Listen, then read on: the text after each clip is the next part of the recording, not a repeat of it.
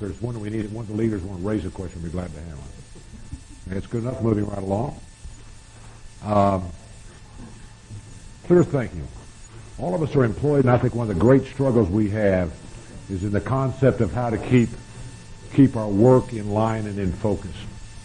It's a subject I've been messing around with for a period of time, and I would like to talk on one aspect of thinking today as an illustration, and that is, what is success? And I want to take that, and the way I like to do it is just take a couple of moments and trace the history of the work ethic with you, and not for any particular purpose other than let you see an involvement of the work ethic. Talk about how we view success, and then give you 9 principles on work. And they're not long or hard. They're just little synoptic type principles for you to get your arms around. I really like to talk about kind of illustrating to you how good ideas and good principles can really set into drift as we begin to take some of the things we talked about in the first session and begin to screw them around. If you go back in history and listen to Wall's talk last night, he talked about the 1,000 years when the church did not grow. As a matter of fact, the institutional church dominated and the population of Christianity decreased. And if you looked at that historically from a commercial point of view, that would be actually the feudal system. That would be the feudal era of economy. Nations did not exist. They were tribes. There were not national languages. Germany as a nation did not exist. England did not exist. The only reason England existed is because it was an island. But what it was a series of tribes that kind of battled with each other. And if any of you have been in Germany or across, you'll see lots of little castles, and what these were outposts which they protected the territory. But nationalism and a nationalistic spirit did not exist. People worked purely out of a survival type of concept. You had a lord or a feudal lord that ran the land, and the guy worked, and it was a survival type of environment. You just contributed in it. And there was not money or pay. It was literally a barter system where you literally traded things back and forth. Now, coinage existed, but it really was of no value because you've got to realize there was no dominant government that existed. And so actually the concept of currency with the fall of the Roman Empire went out the window. And so they were literally a barter system. So they traded animals back and forth and grain or whatever it was to keep the system going. It was basically to get food and provision. There was no dignity in work. Literally work was a drudge. You were born into a work and you died in that work. And so the work ethic didn't exist. There was a higher calling, and the higher calling was full-time service. There was a higher calling, the monastic order, to get away from the trials of the world and go into some kind of monastery. And that was truthfully the whole concept of what was going on. There was the higher calling. Martin Luther introduced the Reformation time in the 1500s. And he introduced Reformation, and he made some startling positions at that time. But let me only tell you the 2 that I really want to note with, or the couple I want to note with, deal with, because it impacts you and I, is he declared the priesthood of believers, and that we all are of God, and that was vitally important. That there was not a higher calling out to the monastic order. Everyone was a priest of God. And he rediscovered, as Walt told you last night, he rediscovered an elemental truth, and that we all are on the plane of serving God in a priesthood position. Huge impact as you begin to embrace the implications of that truth. It not only threatened the institutional church, which I won't even go into. Let's just talk about what it did in the employment side. It began to say that as I expressed myself in the job, and that became an important expression of my relationship to God. It was no more drudgery. There was not a higher calling to the monastic living. That the calling was where I was, and that became vitally important. So the whole concept of work began to take on bearing. At the same time, we became nationalistic. About the same time, one of the major things Martin Luther did is invent the German language. He basically got into inventing what the German language was. And if you've ever studied German, you'll know he did a poor job. But they begin to get languages and draw national boundaries, and the whole spirit of nationalism occurred, which got into the issue of coinage. We begin to coin then currency, and currency became a staple of exchange as opposed to animals and so forth. And so work took on a whole, you started to go through an evolution of work taking on a whole new order and a whole new impact. But the major things that they really came to conclude was that God ordained work, and therefore work is an act of obedience, which is an act of glorification of God. So work became an area where you could glorify God. Not in the sense that I created a great product, but because God ordained that work was required, and therefore I was in obedience. Grasp that. Hold on to that, because that was truth. And that was what they said. Now you've got to get that one under. Secondly, it was significant in the sense that it allowed me to participate in food and shelter. And the third great truth they came up with, that all labor is equal. Because we're all priests, a doctor is equal to a lawyer, is equal to a trash man, is equal to a painter, is equal to whatever it was, that all labor was of value because God called us to work.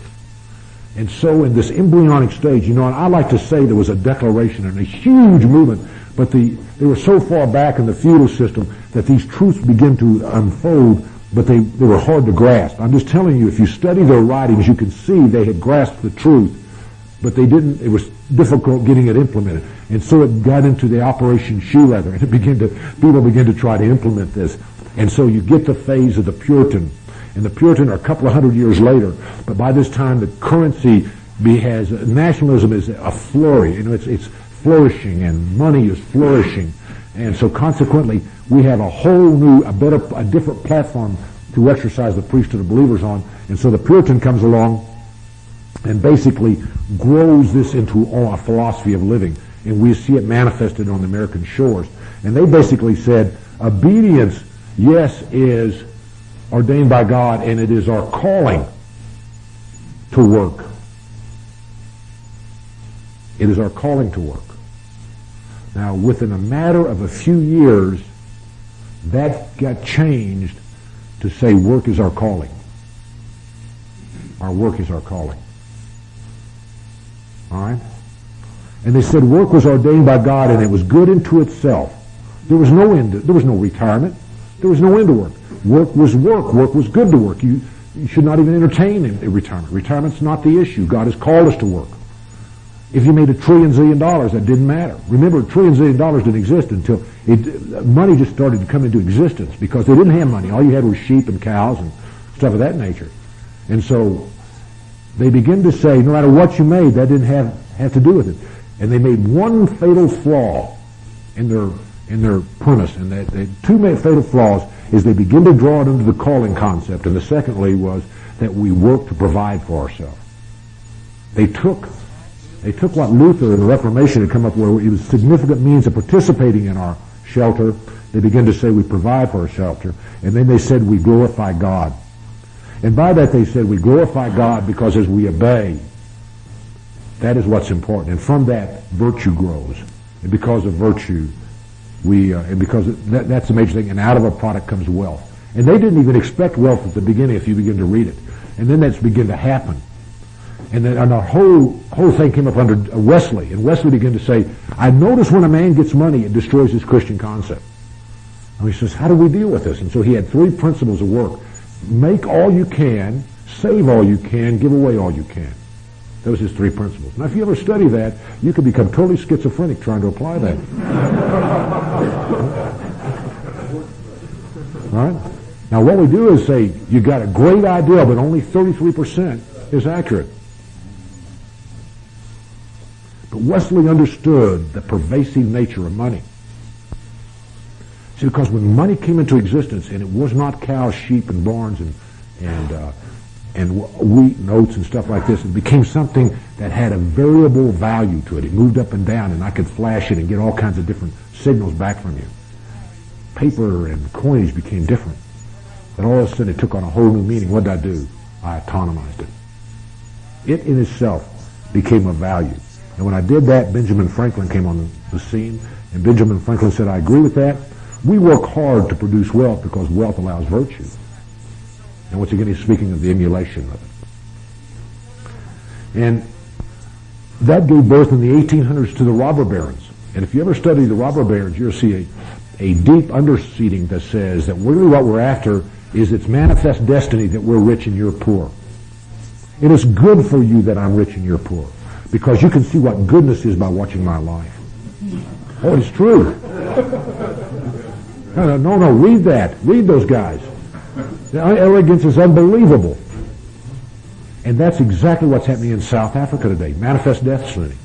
They have the whole concept of manifest destiny that's going on down there. What happened? What in the world happened? Well, a couple of things is work became a calling. And the calling became it, then I had to excel at it. And if I had to excel at it, then how do I know I excelled? Only when I'm better than you. Is that right or wrong? If work is my only calling, then I got to do the best. The only time I know I do the best is when what? When I'm better than you. And therefore, jobs do have a rank and file. I'm better than you because I'm a computer guy and you're just a dentist. Or I'm better than you because you're a lawyer. God knows that's true.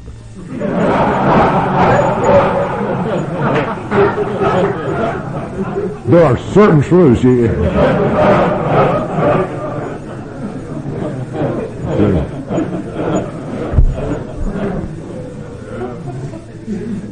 did the tax collectors come in?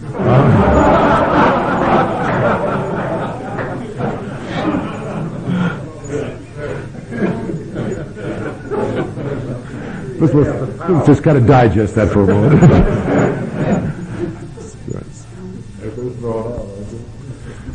So, out of the fatal flaw of considering the job the calling, and that was a fatal flaw in their logic. See, what they did is they married the Word of God to the pragmatic. They married the Word of God to the pragmatic. And the second thing they said, there's no doubt I work hard because I must earn my living. And if you marry calling to making money, then it only says I should make everything I can. That is only the true testimony to my goodness. And that leads over into all kinds of insidious thinking that I don't need to go into. The Robert Barron era, the fact that God blesses me. How do you know? How do I know God blessed you? Because the business deal went through and I made $500 billion. Let me give you a test of theology and work. I mean this seriously. Write this down. You want to test your theology on work? I want you to write it down, how you believe God deals with you on the job. Then I want you to come with me to the inner city in Atlanta, Georgia. I'm going to take you to another Christian who loves Jesus just as much as you do. Barely has 2 nickels to rub together. Cannot really figure out how to hold a job down because of the way he was born into the culture. He loves the same Jesus you love. And I want you to explain to him, I want you to clearly explain to him the theology that no doubt God loves me because I worked hard and I closed that business deal. And I want him to understand you're God because it's the same God he deals with. The test of your theology is that you can dialogue across culture and they'll understand you're the same God. And if you can't do that, then your theology, you have culturalized your theology. Okay, guys? That's a serious, serious point. And so anytime you want a good test of it, write down what you really believe. And when many of you start uttering these things, oh, God has really blessed me. I made more money than I ever expected to this year. I want you to write that down and look at it and think about it. Then I want you to go to somebody that's totally on the opposite side of the economy that you are, that loves Jesus. And I want you to explain that to him. And when he says, yeah, it's the same God, then I'll say you got it right. But up until that time, you don't have it right. Because God's the same yesterday, today, and tomorrow. He's the same God to that guy is to you. So they made 2 fatal errors, and that's where we got into where we were. And one place it really expresses itself is in the area of success. And what is success from the world's view, if we deal with success? And I would suggest to you that there's 4 areas in which we really see success. And one of them is the accumulation of money is success. We evaluate a guy by accumulation of money. I want to say to you, it's not the quantity, it's the comparison that's the only thing that counts. The beauty of our society is, if I can't make $1 million a year, there's enough guys that don't make $1,000 a year that I'll just go get in their environment and outdo them, and I'll make $1,050, and I'll look like I'm a success. See, it doesn't matter, Dick, that I have $1 just so you have 50 cents. That's the only thing that matters. So in a comparative basis, money is of value. That makes me a success. You can determine I'm a success by evaluating my checkbook. God really loves you if you've got a lot of money. Or I'm really a success. The world views that. Secondly, is by power, influence, and position. Now, I would say money tends to be the entrepreneur, by the way. As I look at this audience, most of you are entrepreneurs. And I want to say to you, most of your accreditation in the pack you run with, is how much money you make, or how much money is flowing through your hands. Well, power, influence, and position tends to be the corporate man, the IRS guy, the guy working for the large company. When I was with IBM, it wasn't money, it was position that counted. That told you how successful I was. As an entrepreneur, which I am today, I want to tell you that's the grading point for me now. I can assure you that I've seen both sides of it. But in corporate life or organization life, or any institution, it tends to be power and influence. All right? Third thing is, I put down smart, and that's not a good one. What it really is, the number of degrees I have. I'm in the academic community. How many stripes or how many degrees I have put up. That tells you how smart I am. That tells you undoubtedly I'm smarter than you because I have a doctor's degree and you have a lowly master's degree. Or whatever it might be. But it's always a comparison on the degrees. Once again, it is not, there is no standard. It's only comparison that counts. And the fourth one is recognition.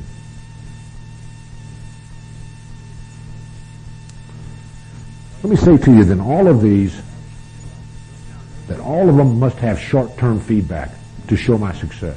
That's point one. Point two is they all depend on comparison. My success is always on comparison. It is always on comparison. All right? And therefore, I'm totally dependent upon measurement. But the interesting point I find in this definition of success is that if I look at the following four scriptures, I find an interesting twist. If I look at Matthew 5:16, it says, "Let your light so shine before men that they may see your good works and give glory to your Father who is in heaven." All right?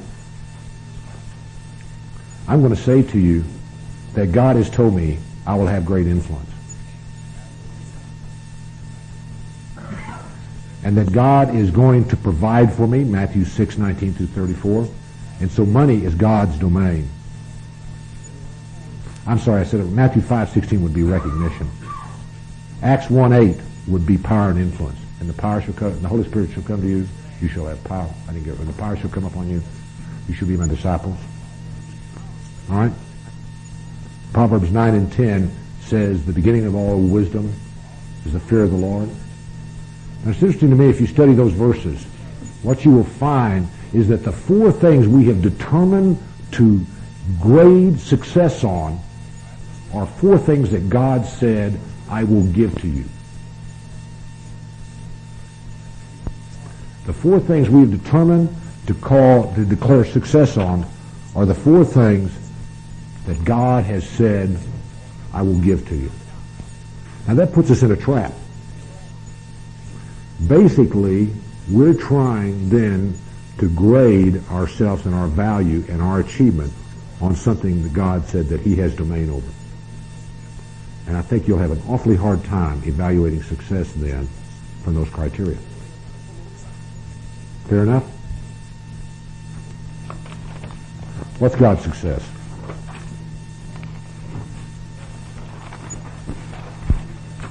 Well, you can rest assured that when God comments on success, He says that it's a product to be achieved. It's not a product to be achieved, but it's a goal to be pressed towards.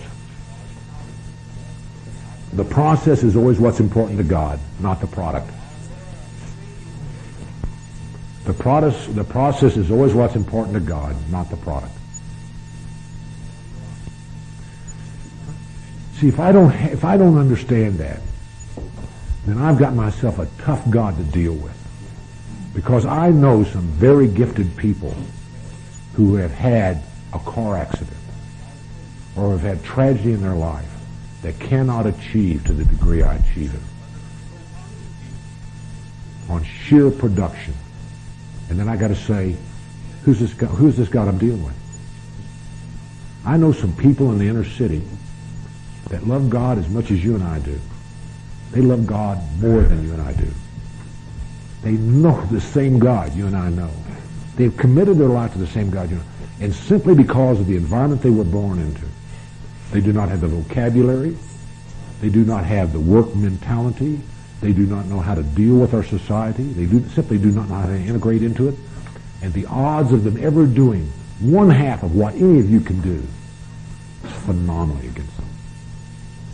And therefore I've got to say, how do I deal with a God like that? And I want to say to you, if you study the scriptures and you look at Hebrews 11, particularly Hebrews 11, God never complimented a single great man of his on what he produced, but always on his attitude and his process as he went through life. And the classic illustration is Joseph. What did Joseph produce? Joseph produced, he saved Egypt. He made the Pharaoh rich. He carried God's prophecy forward. He became known throughout the entire world. He turned the course of history, didn't he? He rescued his family from Israel. And when we come to Hebrews 11, what did God compliment him on?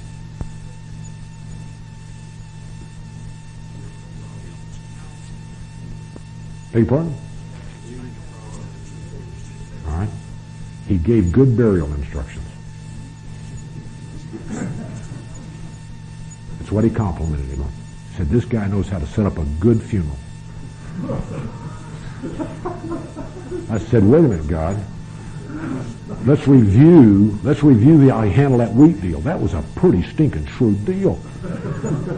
You know, if you ever studied that very carefully, do you understand Pharaoh owned all of Egypt at the end of the drought? They took the wheat off in taxes, then traded it back and bought the land off the people.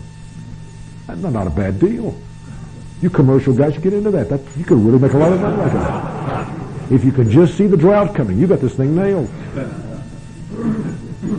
And yet God never said a single thing about that. He rescued all of the people. That was never the issue. But it was the process that he was interested in.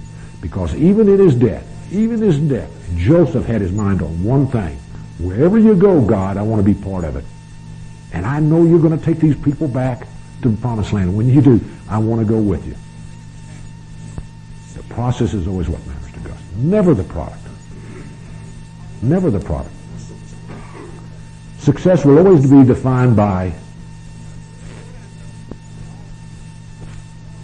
glorifying God. To give a correct opinion or estimate of, and I misspelled that word, that's doxia. Isn't that right, Lee? D-O-X-I-A. John 17:4. It's very important. Success is to glorify God. And what that word means in John 17:4 is to give a correct opinion or estimate of. So what it says to you, and listen to me, is that if I meet you, I should meet God.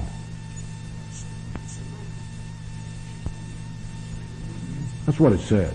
That's what Jesus prayed for you guys. You know that? He said, God, I come to you, I glorified you. My men are glorified. I pray that the future men will glorify you. And that word says that you will give a correct opinion or estimate of. That's success. That's success in God's eyes. Those who precede and follow us. In Hebrews 11:39-40, it said that though the promises were not fulfilled, and though the guys never got to the promised land they were supposed to get to, their success, and these are my words, are being fulfilled in the lives you're living. Because of who they are, we know God better. And because of who we are, those who follow us will know God better. Our posterity will be impacted because of the life we live. You want to influence posterity? Forget your estate planning. Forget your wills. Pursue God, and that will impact posterity. That will influence it for generations and generations. The estate will never do it. The will never do it. The money you leave will not do that. It's righteous living that will impact posterity. You want to be successful in God's eyes? Okay? Give your life to righteous living and it'll impact posterity. Participation in the process. Can you read that in the word? Participation in the process of which the product is only understood by God. That comes back to it is always a process and not the product. Quit trying to second guess God on what the product's going to be. Paul said, some of you judge me, and I don't even judge myself. I don't know how much I've achieved. Only God knows what I've achieved in this verse. And I'll wait for him to judge me. Okay? Quit counting noses. Knowing God, Jeremiah 9:23 and 24. Success by our dependence, not by our independence. One of the major delineators on our thinking is, am I in control? Am I almost in control? Or is God in control? Am I out of control? The godly man always, one thing he comes to realize is he's totally out of control.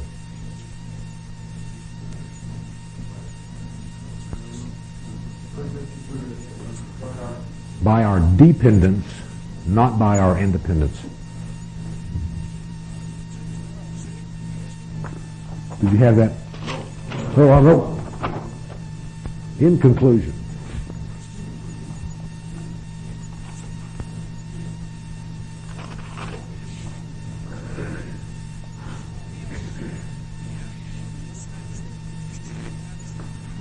okay?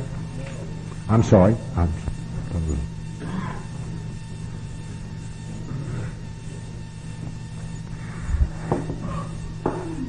I want to tell you guys, success, it's interesting, the word success in the Bible is only used about one time in the Old Testament. It's never used in the New Testament.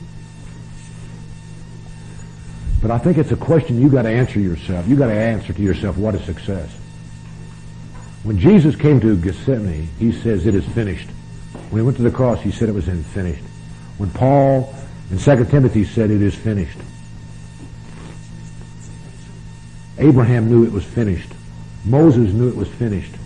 They knew they had done what God had them do. They knew they had pursued the path. They knew what success was.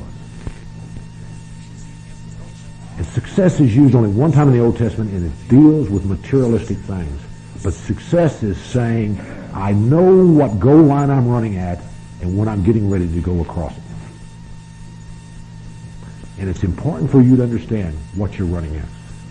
Because if you don't, you'll be like the famous old Chinese proverb, he who aims at nothing always hits it. Right? Are we through with this? Okay, what is success? If we choose the world system of success, let me tell you what I think the product will be. We will pursue goals and measure progress and play by, okay, rules which don't work with God's equipment, with our equipment. If you are reborn with the Holy Spirit, if you've taken on the armor of God, if you have depended on Christ for your salvation, if you are a man renewed in the mind by God, and you try to run by the world system, you'll constantly be frustrated, and you'll constantly be unhappy, and you will never be content. It's like a man who is dressed out in a football uniform trying to swim in a swimming race. He's got the wrong uniform. You cannot compete on pagan standards with the Holy Spirit in your body. Of the three mindsets, the pagan and the carnal and the Christian and the godly man, I want to tell you the unhappiest of the three is, I am convinced, the carnal man. The pagan is not that unhappy. You've given the mind of Christ and you're trying to live with the mind of man, and you can never do it. You'll create conflict at the time you go back to be with God. And you can dress it and hide it and build fences around it, do everything you want to, but you'll never get away with it. Secondly, our success will always cost others. It will always cost others. You can bank on it. Because, remember, everything's in by comparison. And when am I the happiest? Is when you're the unhappiest. When am I the most successful? When you're the least successful. When have I scored the highest? When you scored the least. And I teach this to my kids every time in the school system.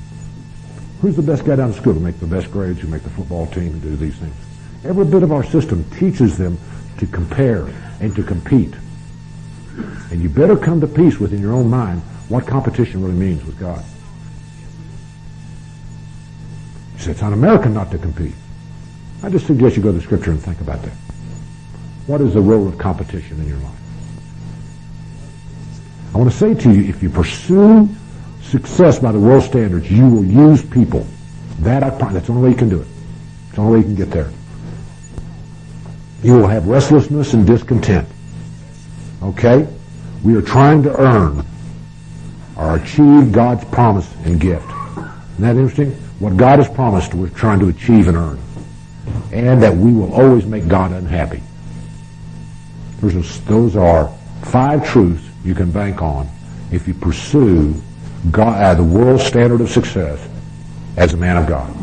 Just bank on it. That's promised in the Bible. It's going to come that way.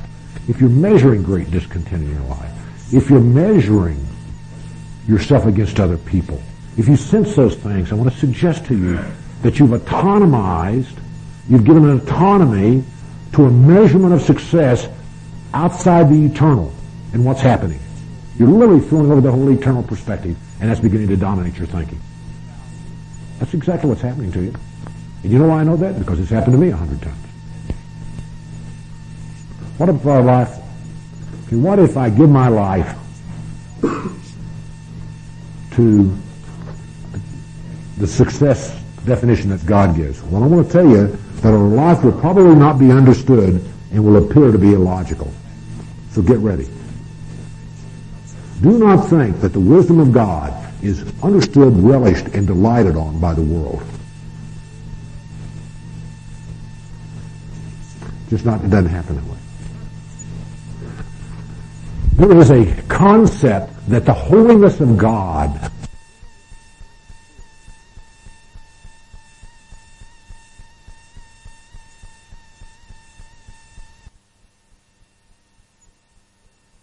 in your own mind what competition really means with God. You say, it's un-American not to compete. I just suggest you go to the Scripture and think about that. What is the role of competition in your life? I want to say to you, if you pursue success by the world standards, you will use people. That's the only way you can do it. It's the only way you can get there. You will have restlessness and discontent. Okay? We are trying to earn or achieve God's promise and gift. Isn't that interesting? What God has promised, we're trying to achieve and earn. And that we will always make God unhappy. Those are 5 truths you can bank on if you pursue God, the world standard of success as a man of God. Just bank on it. That's promised in the Bible. It's going to come that way.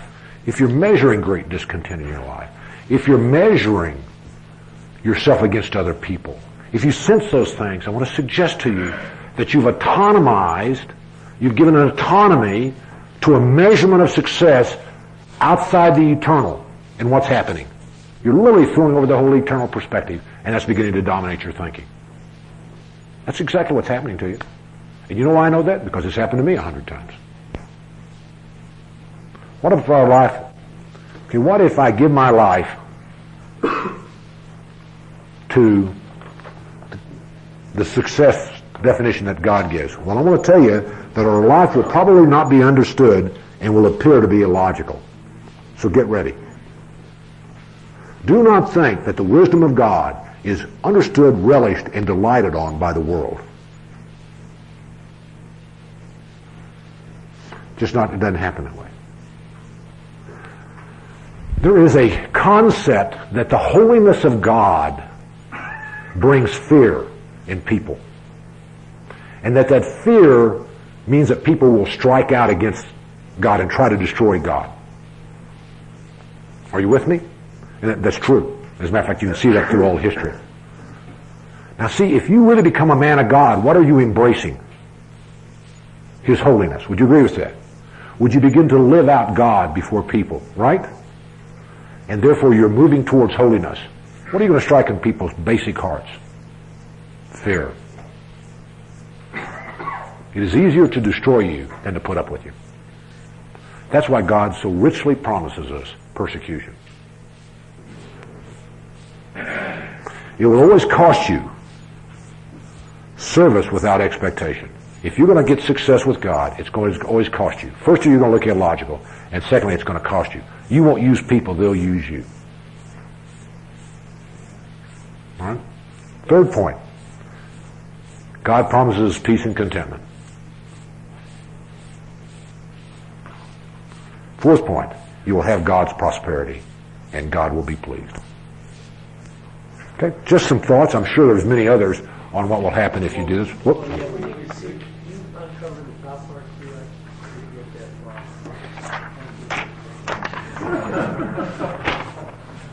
Persecution part? I beg your pardon. This is the persecution, that's right.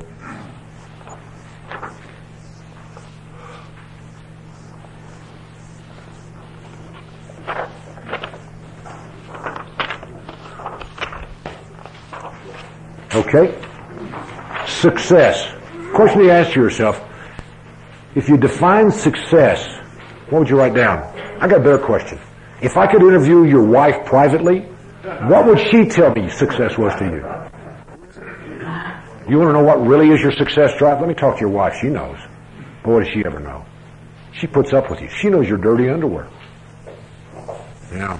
Let me talk to your children. Children will tell me what your success is. My kids can tell you what's on my heart. I hate them for it.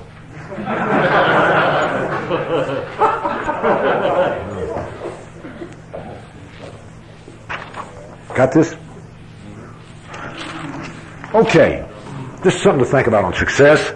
And the reason I bring that up is, if you're going to be a man of God, let's start to think these issues through.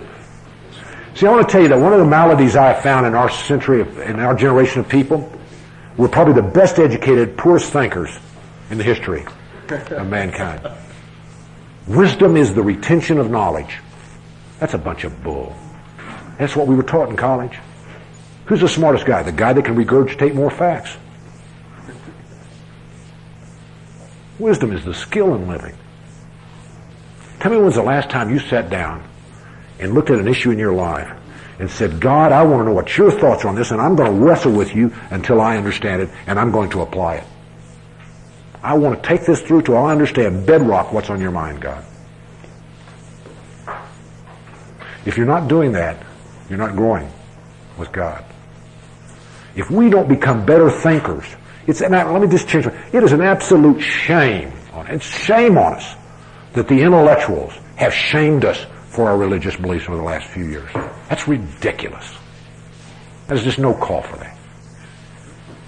God has given us the evidence of what the issues are. All the guns are on our side. Let me tell you, it is harder to disprove God than it is to prove Him. The holiness of God invades all of mankind. It's all around us. And we sit there and say, well, it's all by, it's by faith, and we can't explain that. You study evolution. You want to talk about faith? Now that takes faith to believe that junk. But if we're not thinking men on what God's saying in our life, if you're not going to start thinking about it, you're taking the divine wisdom that has generated all of creation and ignored it. That's what you've decided to do. So let me give you 9 principles on work and labor. Just to get you to do a little thinking on work and labor.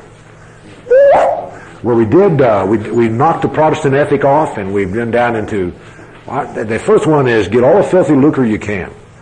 Alright?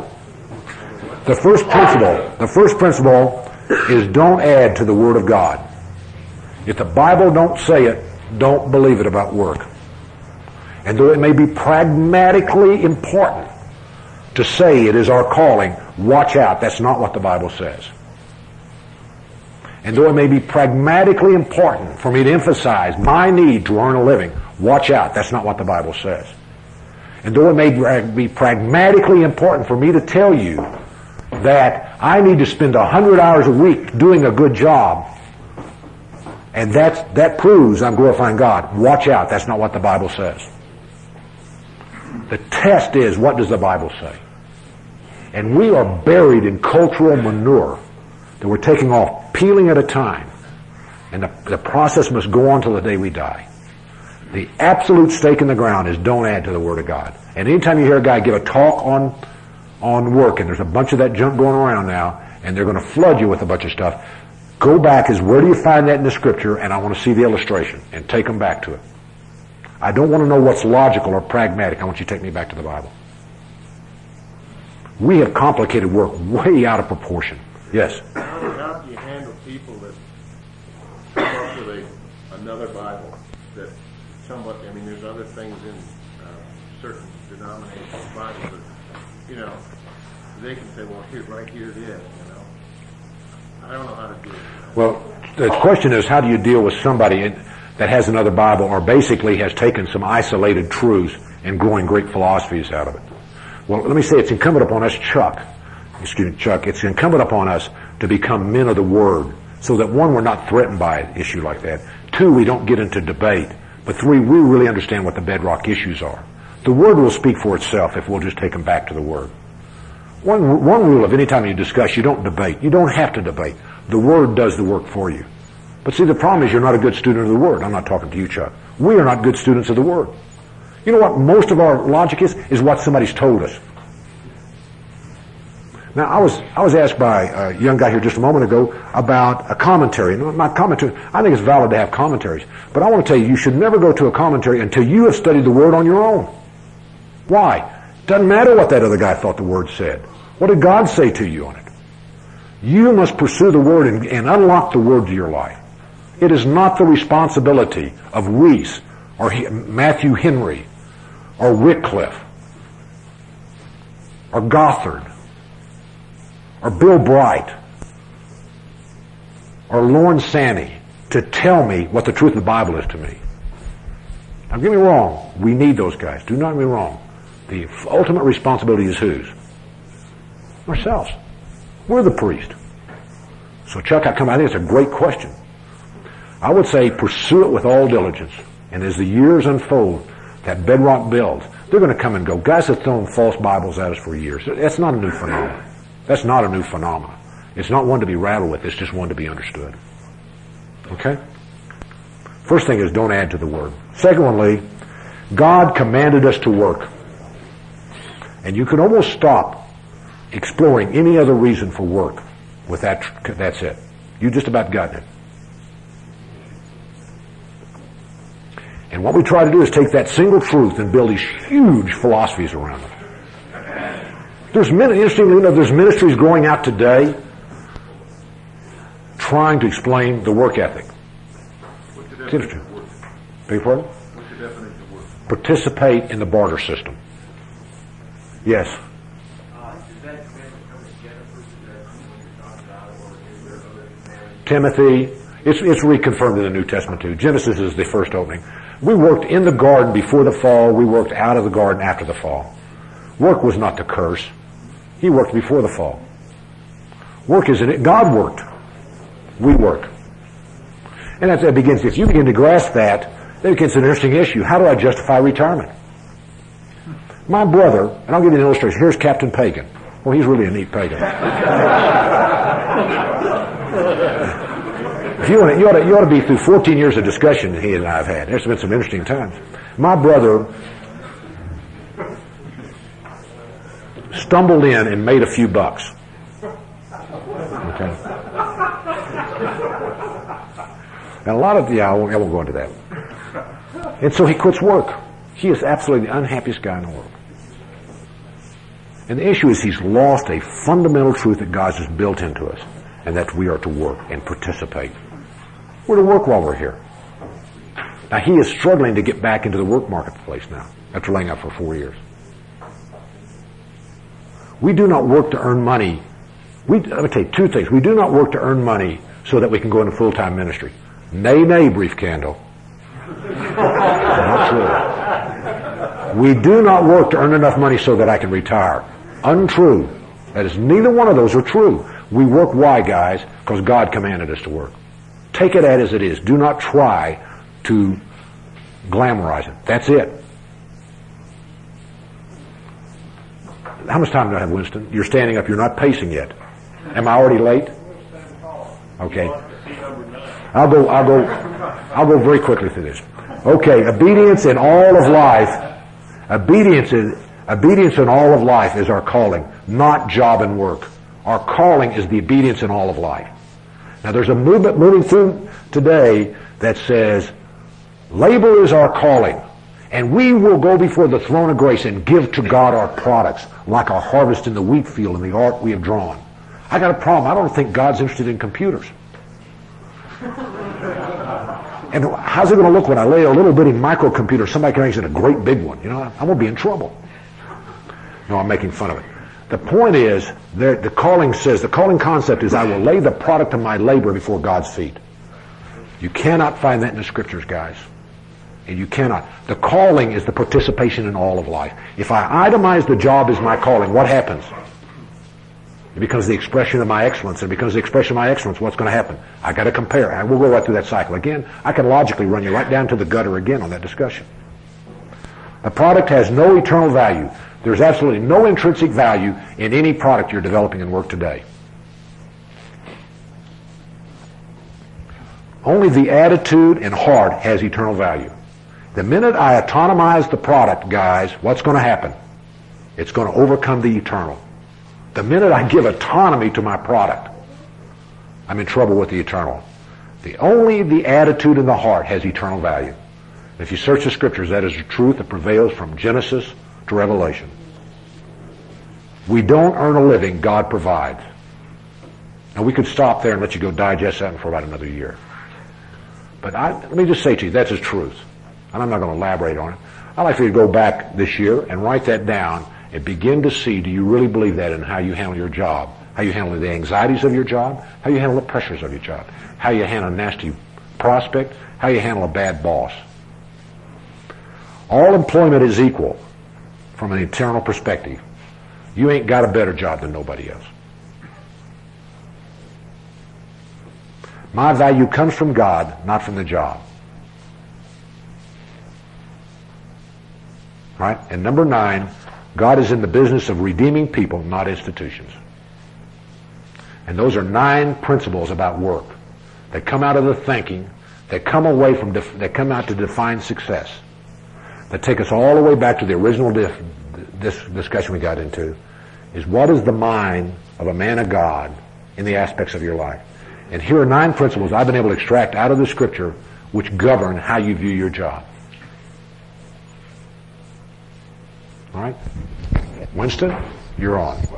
No, I'm getting out of here. You said no questions. Yes. No, yes. Yes. You said that the really wants the test of your theology would be to the test of your theology would be to go cross culture. So you are standing in front of the man who cannot rub two nickels together and loves God. How do you justify why he does not have what you have? Theology does not embrace that. Theology is I understand that. My question is, what is the answer? If God is not in the product, the answer is in the product. I understand, but what I'm trying to get a feel for is, if the source isn't God, then what is the source? I think the source is God. That how do you explain that? Why the man who doesn't have the two nickels to rub together? Why can't you His due. Yes, I don't know. explain? He called this stuff.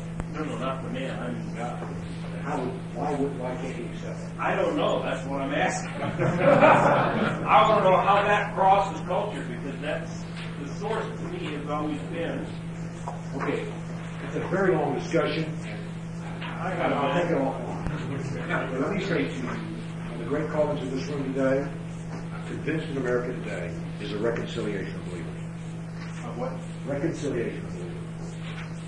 What we've done is we've pocketed the believers out of the beautiful part of Georgia, North Carolina. Everybody's pretty out there.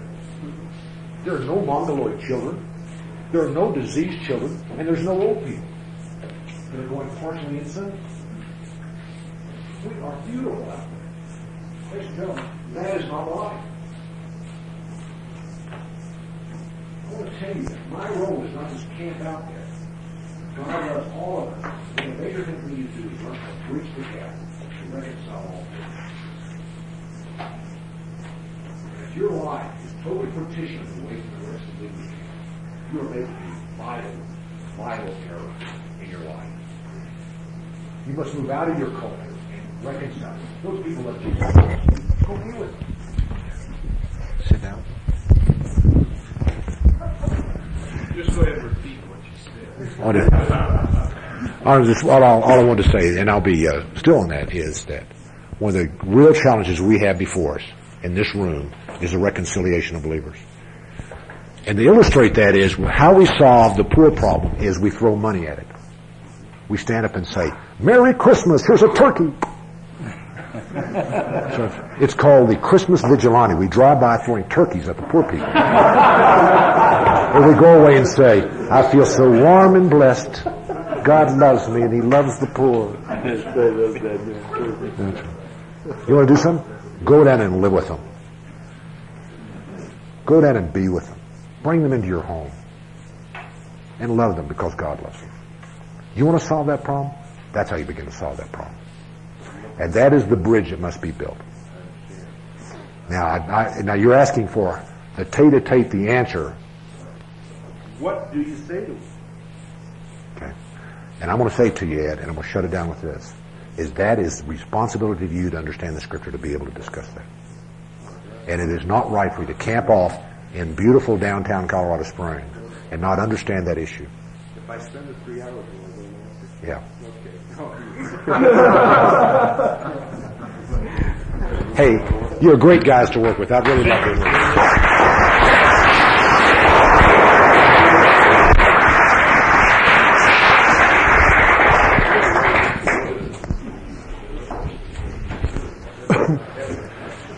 Guys, let me make a suggestion. Again, the tape sign-up is back there. Gayle is the kind of guy, and Walt is also. It's just the way God's gifted them. And you're gonna hear a guy in the morning that's gonna do the same thing to you, and that is that the real gift is to stimulate your thinking so that you can get back into the Word and begin to put some of these issues together. And you're not going to walk away from here on Saturday afternoon with these issues lined up. I mean, what you're listening to here is this man's thought about this for years and years and years, and he's still in the process of going through that. And we never get through the process. And my suggestion to you would be sure and get yourself a tape. And then listen to that thing over and over and over again. Maybe you want to have your secretary take the tape and put it on paper so that you can visualize it as well as hear it. Because these are principles that, men, we got to get their bedrock. And if we don't, we'll become an absolute product of our environment. And Gayle was talking about glorifying God. And Larry and I were doing a little study. I don't even know where Larry's at. Larry and I were doing a little study on David. And when Saul needed some help, they described David, and they said several things that about David. But the one thing they said about David is they said to Saul, "And God is with him." I guess my question to you would be, if someone was describing you and your life, would they say, God is with him? That is glorifying God. Man, I want to change one thing on the schedule. We say 3 o'clock for workshops this afternoon. Let's meet here at 2:45, and I'll have you meet the discussion group, the workshop leaders. They'll tell you a little about it, and then I'll tell you where those are going to be. 2:45, okay? For you fellows who want to ride horses, if you haven't signed up, do so downstairs. Sign up for your tapes. We'll go back in the same groups, the same place, to discuss the Gayle's talk on success, and you can run that right up to 12:30, and we'll have lunch. Then you'll be off until 2:45 back in this room. Okay?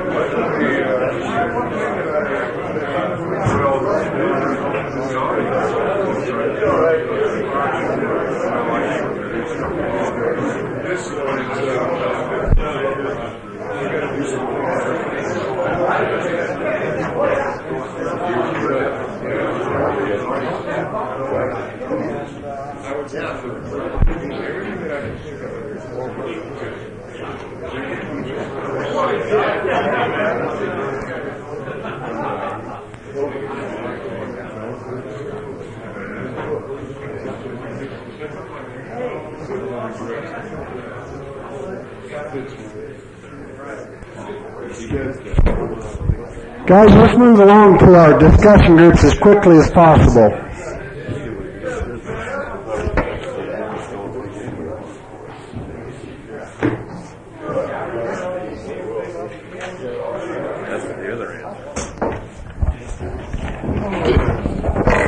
Thank you, Winston.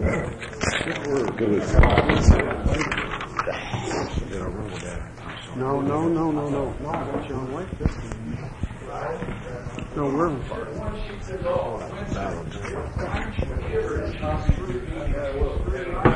What's that?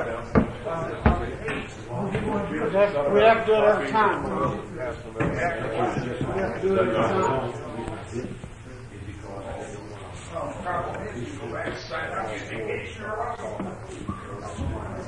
That's just an extension of life. You're absolutely right.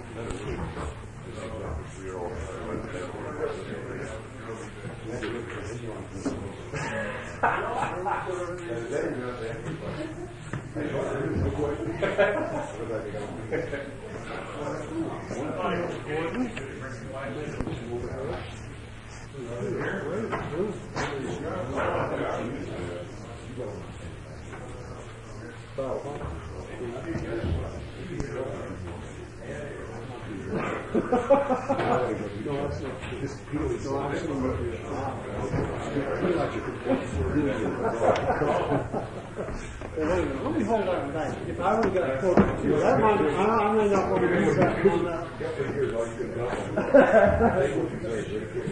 I enjoyed that. Feel the energy.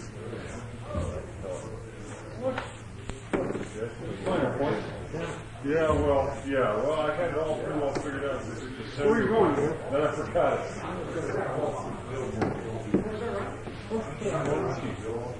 And I just up there and it says send me all the things. And I want all the things.